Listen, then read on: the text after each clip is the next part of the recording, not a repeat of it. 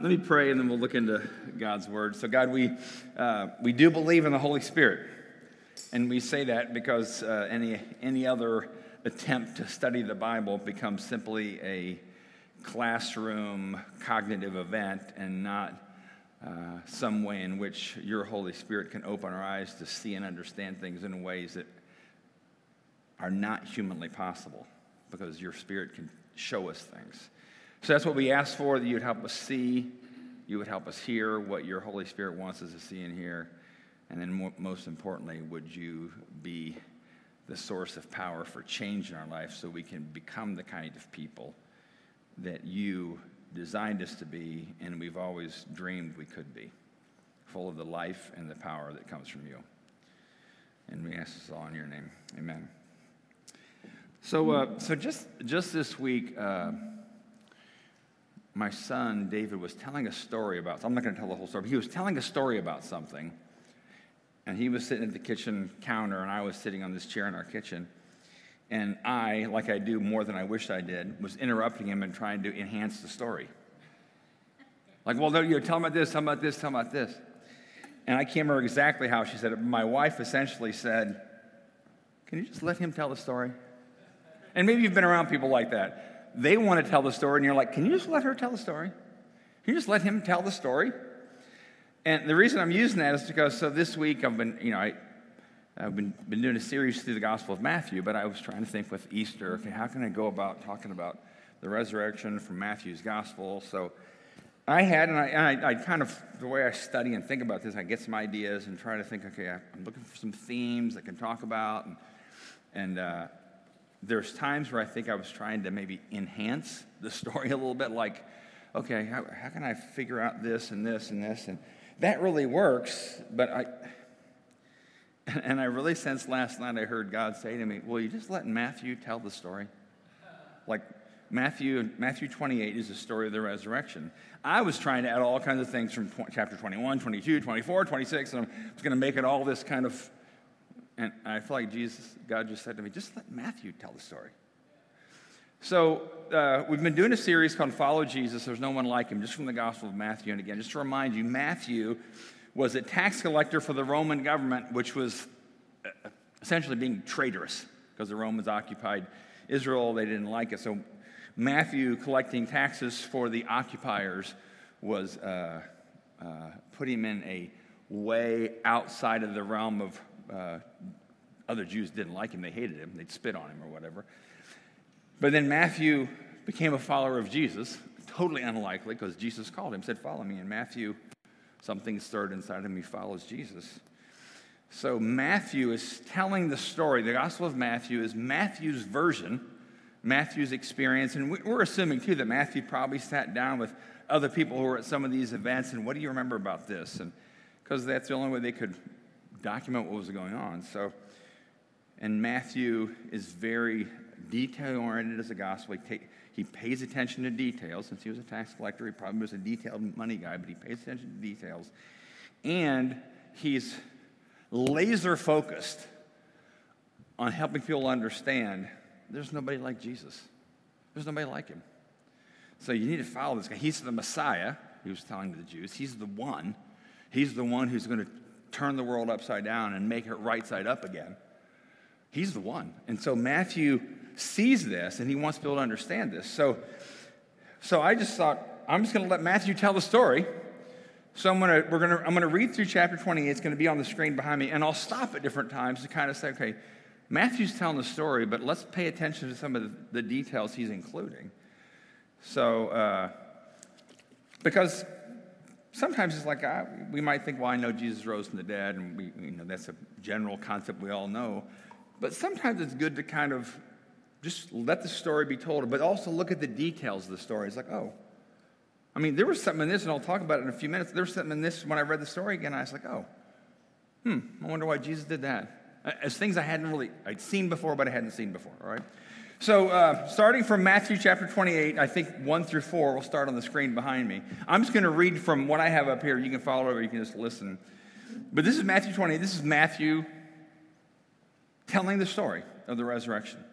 Again, he probably talked to people. He obviously had to talk to some people because some of the things that happened, he describes he's not there. But he was a disciple of Jesus, and like the other disciples, Judas had already betrayed Jesus. Judas had already committed suicide. So there's 11 disciples left, plus others who are followers of Jesus. If you remember, when Jesus, the night he was arrested and betrayed, they all fled. They were scared. They weren't loyal to him. They didn't hang out. They fled. So this story, can you imagine Matthew gathering all the data for this after it all happened? Like, I got to retell this story. This is incredible, all right? So early on Sunday morning, Jesus had died on Friday. Early on Sunday morning, as the new day was dawning, Mary Magdalene and the other Mary went out to visit the tomb. So we're assuming Matthew might have talked to these ladies post this situation. Like, tell me what you experienced, all right? Suddenly, there was a great earthquake. For an angel of the Lord came down from heaven, rolled aside the stone, and sat on it. His face shone like lightning. His clothing was as white as snow. The guards shook with fear, the Roman guards who were told to guard the tomb because the Jewish leaders were like, hey, these disciples, this guy talks about rising from the dead. So so the disciples are going to steal his body and say he was risen from the dead. So we better put a stone on this tomb, put a seal on it with the emperor's stamp on it, and put guards there so they can't lie and do something that's going to be deceptive, all right? So the guards, at seeing this angel, the guards shook with fear when they saw him, and they fell into a dead faint. So when I read this, I've read it a lot, but just when I was rereading it in the last few days, I thought, okay, just this alone here, you've heard me talk about the weird meter. You know, when things get like this is weird meter stuff. Wait a minute. An earthquake that seemed to happen not randomly, but really intentionally. An earthquake, and then an angel shows up. I mean, that's the weird meter's on high at this point. Like, that's kind of weird. Rolled the stone away, sat on it. So we're assuming Jesus had already left the tomb. He didn't need the angel to roll the stone away for him, but the angel's doing that so Mary and the other Mary can see that. But my word for this part of the passage is supernatural. Matthew's saying the resurrection of Jesus had an incredible supernatural element.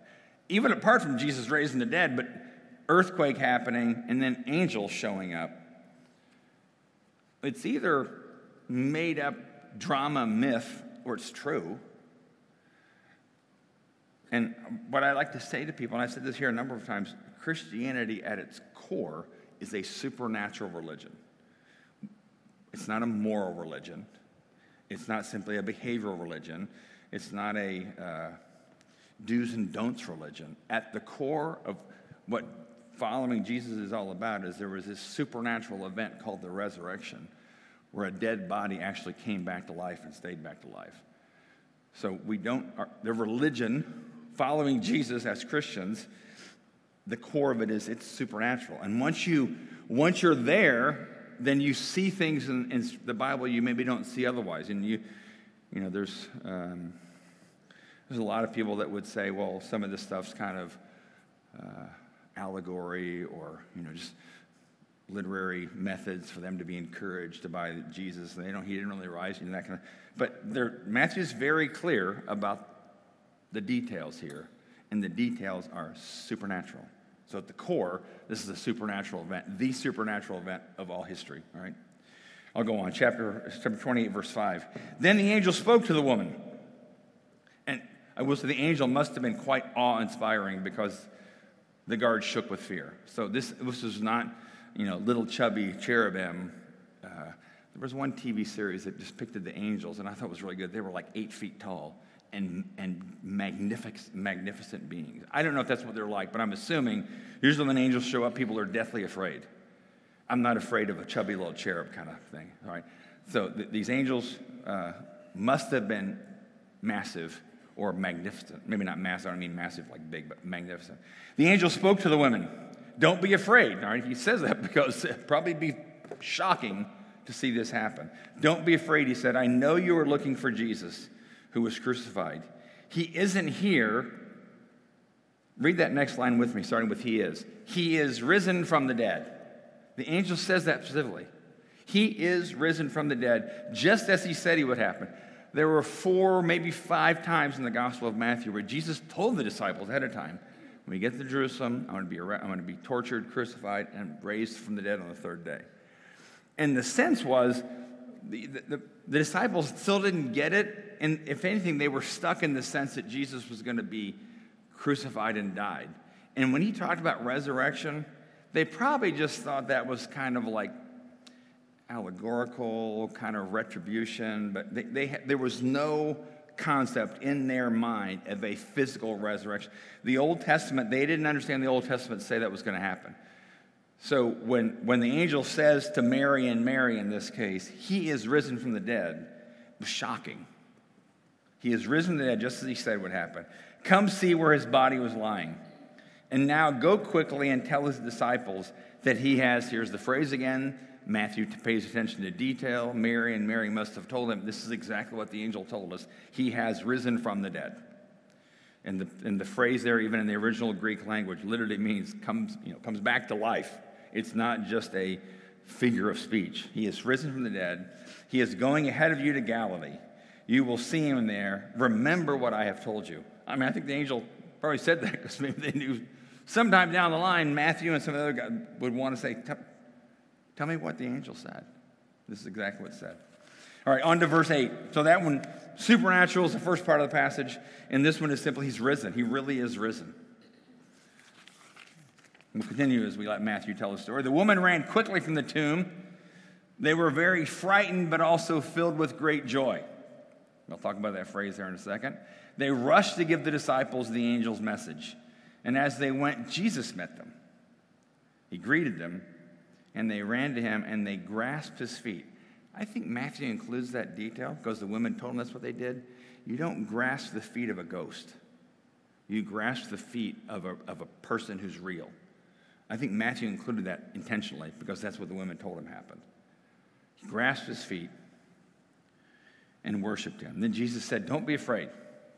Go tell my brothers to leave for Galilee, and they will see me there. All right, let me go back to the phrase frightened, but also filled with great joy. Just as I was thinking about this week, I thought, what did that feel like? I've never bungee jumped before, but I'm assuming I would feel frightened, but filled with great joy, in a small kind of way, right? I've never jumped off a parachute. All right, I have jumped off a really high water platform into a lake that was.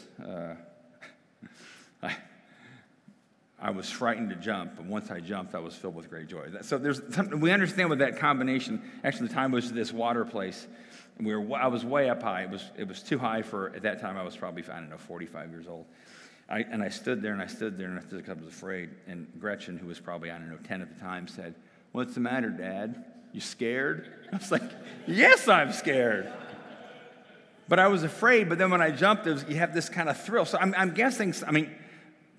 I'm not making that equal to their sense of Jesus' resurrection, but in a small way, I think we know what it means to be afraid, but filled with joy. It's like, because you can't make sense of what's happening, and you're scared to death for what's happening because you don't know what, it feels dangerous, but it feels exhilarating. So dangerous and exhilarating is kind of what they were feeling. Something's dangerous to you, something's exhilarating, all right? So they were frightened, but also filled with great joy. I'll just say from this part of the passage, my hope for all of us, myself included, is that Jesus does something in your life in the next week, month, year that is dangerous but exhilarating. And you'll feel it. That he does something that puts you in a situation where you're scared to death, but something feels coming alive in you. I don't know what that might be. Sometimes in my life, there's a time where I feel like I had to trust God with something that was scary. Not scary like my life's in danger, but I had to trust him. Another analogy I used at that time in my life was, it's like swinging on a trapeze, and then God tells you to let go before you see the other trapeze coming into. I mean, it's frightening, but it's exhilarating because so trusting God and the ways that Jesus works in our lives often is frightening, but exhilarating, great joy. So my hope is that will be something we all experience, maybe in small ways, but also maybe in big ways. Because that's what when we encounter Jesus in real dynamic ways, which he likes to encounter us, fear and joy will often be, so they used to, for me, is often that's a marker that this is Jesus trying to get me to do something. If I'm scared to death, but kind of the sense of exhilarating joy goes with it, it's a good sign to me. I think this might be God telling me to do something, right? So they were frightened but filled with great joy. All right, let me go on to verse 28, or 28, verse 11. It's the next slide. As the women were on their way, so they're on their way to tell the disciples, hey, Jesus is going to meet us in Galilee. As the women were on their way, some of the guards went into the city. So these are the guards that were put there to prevent the disciples. So the Jewish leaders saw they didn't want the disciples to steal the body and lie about it. But the guards, saw the angel and they fell down. They kind of faint out of fear. Some of the guards went into the city and told the leading priests what had happened. A meeting with the elders was called, and they decided to give the soldiers a large bribe. They told the soldiers, you must say, Jesus' disciples came during the night while we were sleeping, and they stole his body. All right. Typically, in the Roman military world, if this would have happened, the soldiers would be just killed. If your prisoner gets away, or whatever, if your job does, they get killed. In this case, they don't kill him because they needed to carry out the lie. All right? You must say, Jesus' disciples came during the night while we were sleeping, and they stole his body. But it's interesting because they said they were sleeping, but at the same time, they told the elders what had happened. They told the elders, obviously, we saw this massive being, and the stone was rolled away. We don't make of it. Okay, don't tell people that story. Tell them this story. We fell asleep. The disciples somehow moved this massive stone without us waking up and stole his body. If the governor hears about it, we'll stand up for you so you won't get in trouble. So the guards accepted the bribe and said what they were told to say. Their story spread widely among the Jews, and they still tell it today. It's interesting, even when you look at other, or interact with other world religions, like even, I've had some acquaintances I knew that were Muslim, and they don't believe Jesus died. They think there was a bait and switch and somebody else came in. And other, Mormonism, others have a different view of what happened. But it's interesting, all of it has this sense of, and especially here, there's this sense of we need to deceive people about what just happened here. Because if that is what really happened and that's what gets known, we won't be able to stop this massive thing from happening with this Jesus stuff. But the story spread widely. And here I'm going to talk about just my word for this part of this passage is deception. They wanted to deceive people into believing that Jesus supernaturally had done something, all right? Fast forward to 2022, April 17th, today, all right? It's the same strategy of the enemy today against us. He's always wanted to deceive us into thinking, Jesus can't do anything supernatural in your life. He can't change that habit of yours. He won't change the way you treat people. He can't do anything. There's no supernatural stuff happening. It's a lie, all right? It's the same spirit that existed in those leaders who are trying to say, we got to tell them the lie because this can't. It's the same spirit we hear today. It's like, that's not going to change. The way, you have this issue in your life and you want to see change, you want to see God change something in your heart, not going to change. There's no such thing as supernatural change. So the lie that they told the guards to tell is the same lie that we get told today. Don't believe it.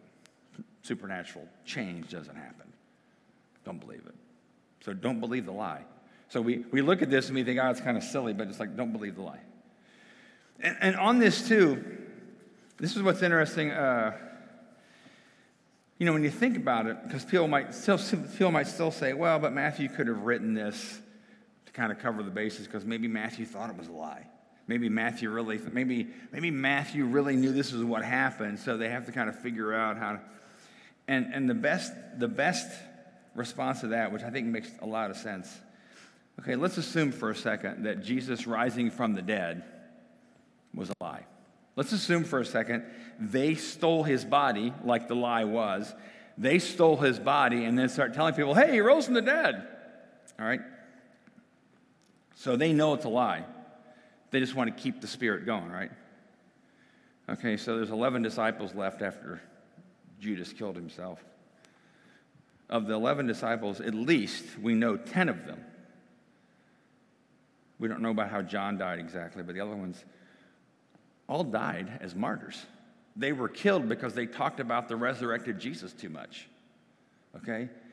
If they knew it was a lie, why did they die for a lie? I mean, if I knew it was a lie and they're getting ready to burn me at the stake, wait. It's all a big lie. We stole his body and we just told people that. People don't die a martyr's death for what they know to be a lie. So the disciples really not just believed Jesus rose from the dead, they believed it because they experienced it. They saw it. They saw him. So the sense that people will say, well, it just happened kind of figuratively. The disciples believed it happened because they wanted the Spirit of Jesus to live on in them. People don't die for what they know is a bald-faced lie. They don't. At the end, they would rat each other out. No, it's a lie. All right? So, but also just don't believe the ways that the enemy tries to lie to us about things that can and cannot happen in your life, in your marriage, in your relationships, and whatever else. All right? All right, verse 28. Then the 11 disciples left for Galilee, going to the mountain where Jesus had told them to go. When they saw him, they worshiped him, but some of them doubted. Now, here's something I never noticed before. So go back to the verse again one more time. They left for Galilee. If you remember from earlier in the passage, Jesus told the Marys, hey, tell them to meet me in Galilee. All right, so go to the next slide. So here's what kind of ruffles my feathers a bit. Jesus was crucified in Jerusalem. All right, Galilee, which is where all the disciples would have been from. They all grew up there in the northern part. It's about 100 miles away from Jerusalem to Galilee. Why did Jesus make them wait that long to see him? I mean, 100 miles. The average person walks 3 or 4 miles an hour. So that's at least a 25-mile walk for all the disciples. Who knows how many days that took them to walk from Jerusalem all the way to Galilee. And they want to see Jesus. They want to see this resurrected Jesus the women told them about. And the women are probably walking with him. No, we really saw him. But they've got 2 or 3 days of walking to wait. And some of them still doubt it, and you might be like, well, probably along the way, they were probably talking. Mary, tell us again exactly what you saw. Is this what he said to do? Why are we going to Galilee? I mean, I had never noticed this before. It's like, why did Jesus make them wait to see him? I mean, if I'm Jesus, and I'm not, I'd be like, hey, Mary, just tell me where they are, because I'm going to go show them, and like, ta-da, here I am, because I want all their doubts and fears to go away. But why did he say, tell them to walk 100 miles here, and I'll see them there. A couple days from now, probably. And it's just like, why did Jesus do that? And it makes me think about, there's another part of the resurrection story told in the other Gospels where Jesus, actually a follower of Jesus named Cleopas, and another follower of Jesus, we don't know who it was, the Bible doesn't name, most people think it was John, were walking along the road. This was like days after all this happened. They're walking along the road, and they're talking about what happened. And Jesus starts walking with them, the resurrected Jesus. And somehow the Bible tells us they were kept from seeing it was him. So I don't know what that means. They didn't recognize it as Jesus. And they're walking along the road, and they're talking, and then Jesus kind of joins the journey with them. And Jesus says to them, What are you guys talking about? And they stop and it's like, they look at this guy who is Jesus, and they just didn't recognize him. Are you the only one who doesn't know what just happened in Jerusalem? Like, what's up with you, dude? And it said when Jesus asked them, he said, you don't know the things that have been happening? And he says to them, what things? And the Bible even tells us that Cleopas and the other disciple had sadness written across their faces. And Jesus says, what things? Okay, I'm stepping out of the story now. Okay, Jesus, these guys are sad. You could just say, ta-da, here I am, and their sadness would turn into joy. Why are you letting them? And then he says, what things? And they said the rest of the walk there telling what happened. It's like, why does Jesus let us walk in sad situations? I'm thinking even Aaron and Sadie. Why does he let us walk into situations where he could tada at any moment and change it? His resurrection power could show up at any moment. There must be a reason that's good for our souls for us to, it's not good for us to be like downcast and sad, but there's something about in sadness of still having a confidence of what God can do that must be good for us. Or Jesus would have told him right away, hey, it's me. Or when he told Mary, he wouldn't have said, tell them to meet me in Galilee. He would have said, where are you? I'm going to run to them because I want to show them. But sometimes he lets us stay in our sadness because there's something good that happens in that place of our hearts. I don't mean to sound, it's not like, just not a harsh thing, but there's something good that we grow in our souls when Jesus lets us stay in sadness. Otherwise, he would be, snapping his fingers and have to do movements all over the place. I mean, knots would be healed. Your problems would go away overnight. Like, why do we have to struggle? So there must be something innately powerful about struggle and sadness that I think the Bible would say, the Bible does say, somehow prepares in us a reservoir of joy that couldn't happen any other way. All right, so that just, go to the next slide now. So I'm just back to this in the Galilee. It's like, when I read this, I just read this part yesterday morning, and I was like, why did you tell them to wait? But again, I think it's because we have to wait, and there's something good about what God, it's not that God's indifferent. He's not indifferent to Sadie and Aaron. It's not that Jesus is not powerful. He can snap his fingers and change it. But there's something greater he sees growing in us when we have to process sadness and difficulty and struggle. And he knows, again, that cultivates in us a reservoir of joy that could happen no other way. All right. Go to the next one. Last one. So they see him. They're in Galilee. Some of them still doubting. It says, Jesus came and told his disciples. And they're still probably processing, this is Jesus. I've been given all authority in heaven and on earth. Therefore, go and make disciples of all the nations, baptizing them in the name of the Father and the Son and the Holy Spirit. Teach these new disciples to obey all the commands I've given you. And be sure of this, read this last time with me out loud, I am with you always, even to the end of the age.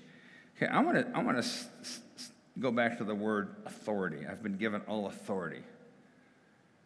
Another translation of that same word is power. Authority and power. Think about the authority and power that a president has or a king has. Jesus is saying, because it's power to direct, it's power to lead, it's power to influence, it's power to kind of be the king over the realm. And because of his obedience to crucifixion and that God raised him from the dead, he's handed the power. The crown is put on his head. He's got power. He's got all authority in heaven and on earth. Like universal authority. Invisible world, visible world. He's got all authority. He's got power. And he has that power because he defeated death. And so, like I said, the king has power and authority. So what Matthew, I think, is trying to remind us here is, this guy Jesus, there is no one like him. He's the king. Like the king of not just the whole world, but the universe. He's the king. And his power is not used in self-serving ways for himself. His power is used for the sake of the freedom of others and the release of others from captivity. So he's a really good king. Not just a good king, he's a great king. But he's really dangerous, but he's a great king. And he has all the authority. And so that leaves me, and he tells us to go. He talks about obeying all that he said. Because when we do that, we become the people that he tells us we can be. But I'll just kind of end back with here. If Jesus has all authority in heaven and on earth, and he has a crown, I'd be unwise not to do whatever he tells me to do. He's the king. I'm not saying unwise to obey because I'm afraid he's going to punish me. But if he has all authority and all power, I better do what he says he wants me to do. And why would I not want to? Why would I not want to? So when he tells me to forgive those who've hurt me, he's the king. Yes, I need to do that. When he tells me to love the unlovable, I'm going to do that. When he tells me to be generous with my money, I'm going to do that. When he tells me specific situations to be generous with my money, even if I look at my bank account, I'm like, that doesn't make any sense. Why would I give this away to them, God? No, Jesus, I want you to do it. And maybe there's certain situations right now where you feel like Jesus is telling you to do something that makes you frightened yet filled with joy. Like, why would I? But do it. He's the king. And he's the king because he knows what's best for you, and he knows what's best for all his subjects in the kingdom. And he needs us to be ambassadors in his kingdom. So again, back to the opening slide of the whole series, and it says, following Jesus. Go to the reality. Follow me. That's what Jesus says, follow me. And we don't follow him like we follow people on Facebook, Instagram, or Twitter, because we're not really following them. We just look what they have. And we don't follow him like we follow the advice of a good friend or a good therapist. We follow him like we follow a king who's leading in battle to set people free. That's a whole different kind of following. I can follow advice of my wife. I can follow advice of a therapist and a counselor, other pastors. I can follow their advice. But I can also choose not to. Right? When Jesus says, follow me, I better not choose not to. Not out of fear, but out of, where is he leading me that I would probably be exhilarated to go into, but I'm scared to death? So follow him. So whatever Jesus is telling you to do, follow him. Whatever he says to do, when you look at the Gospels, follow him. So I'll finish with this. I wrote this years ago, but I always like to remind people, because somebody asked me lately about if I'm a Christian. And I said, I don't like to use that term anymore. I said this here. I like to tell people I'm an avid follower of a guy named Jesus, because I said there's nobody like him. And so I'll finish with this. This is what I wrote up. It's a document I have called Jesus Is, all right? Because this is Jesus, and there's nobody like him, all right? Jesus is powerful, terrifying, and amazing. He's explosive, he's fierce, he's focused. He's confrontational, controversial, and supernatural. He's never hurried, never manipulative, and never selfish. He's truthful, blunt, and disruptive. And he's courageous enough to say to you and me what everyone else knows but won't say. He's playful, he's witty, he's dynamic, he's sensitive, he's compassionate, and he's incredibly kind. Jesus is brilliant. Brilliant. We tend to think that's preserved for the university hallways, but there's nobody more brilliant than Jesus. Who knows how to live life better than him? Right? He's brilliant. He's wildly free. He's absolutely holy. He's full of truth. He's full of mercy. He's misunderstood. He's rejected. He's betrayed. He's mocked. He's tortured. He's crucified. And then he is supernaturally raised from the dead. And he is the dangerously good man. Let's pray. So Jesus, if nothing else on Easter, amidst all the eggs and chocolate and peeps and bunnies and all those things that are part of Easter, which are fun to be a part of, but we never want to lose focus that the central reality of Easter is you. Supernaturally resurrected in a bodily form, you. And there's no one like you. There's no one that's ever happened to before, let alone there's no one like all the other qualities you have in your life, the qualities I've just talked about. There's no one like you. There's no one even worth our consideration of following apart from you. So we want to follow you. We want to be the kind of people you said we could be, full of life and power that comes from God, because we want to be a part of your revolution of changing the world because of this powerful love that you've put in our hearts. And Jesus, we love you, and we ask this all in your name. Amen.